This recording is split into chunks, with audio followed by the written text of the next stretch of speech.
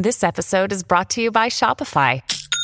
Forget the frustration of picking commerce platforms when you switch your business to Shopify, the global commerce platform that supercharges your selling wherever you sell. With Shopify, you'll harness the same intuitive features, trusted apps, and powerful analytics used by the world's leading brands. Sign up today for your $1 per month trial period at shopify.com/tech, all lowercase. That's shopify.com/tech.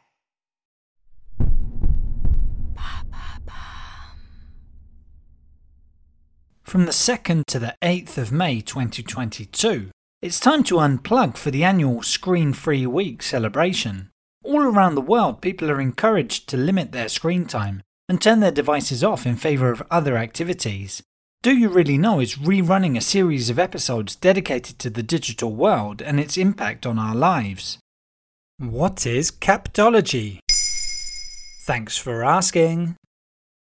Getting internet users' attention and influencing their online behaviour is a massive priority for big tech companies in this day and age. Behind their practices is Captology, a term invented in 1996 by American researcher B.J. Fogg. It might make you think of the word capture at first, but it actually comes from the initials of Computers as Persuasive Technologies. The idea was to study the link between digital tool design and the resulting impact on individuals' behaviour. Captology has often been cited as a source of inspiration for Silicon Valley entrepreneurs, to such an extent that its definition has evolved to describe all kinds of techniques to grab users' attention and keep them addicted. Coronavirus lockdowns haven't helped, and the stats are there to back it up. A global study by analytics company App Annie found that the average daily time spent using a smartphone in 2020 was 4 hours and 10 minutes. That's crazy. So what are the secrets behind Captology then? In recent years, former GAFAM employees have started speaking out on the subject. One such example is former Google design ethicist Tristan Harris. He has been interviewed a number of times about addictive app design and the negative impact of digital technologies. In the race for attention, because there's only so much attention, companies have to get more of it by being more and more aggressive. I call it the race to the bottom of the brainstem. Some examples include autoplay features like on YouTube and Netflix, and infinite scrolling on Instagram or Twitter. These features didn't happen by accident. They were created specifically to keep visitors on their platforms. Not so fast, Doc. I can totally relate. You end up forgetting why you even opened the app in the first place. There's also what are known as random rewards.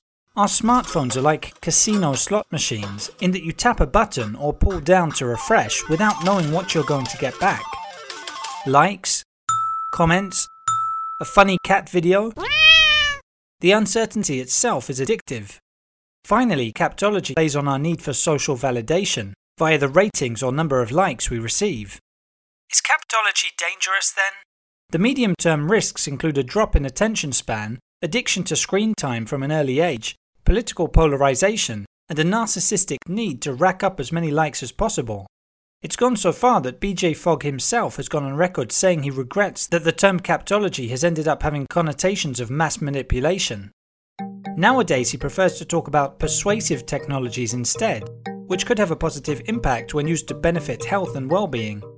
Think of apps which help you to quit smoking or be more active, and you'll get the idea. Thanks to warnings made by the likes of Tristan Harris, there is more and more pressure to make digital design sustainable and responsible. For example, Apple and Google allow their device users to see how long they spend on each installed app and to create daily limits. Will it be enough to help us beat our digital addiction? The first step is awareness. There you have it. Now you know what Captology is. In under 3 minutes, we answer your questions. What would you like to know about? Use the comments section to ask your questions on the podcast platform.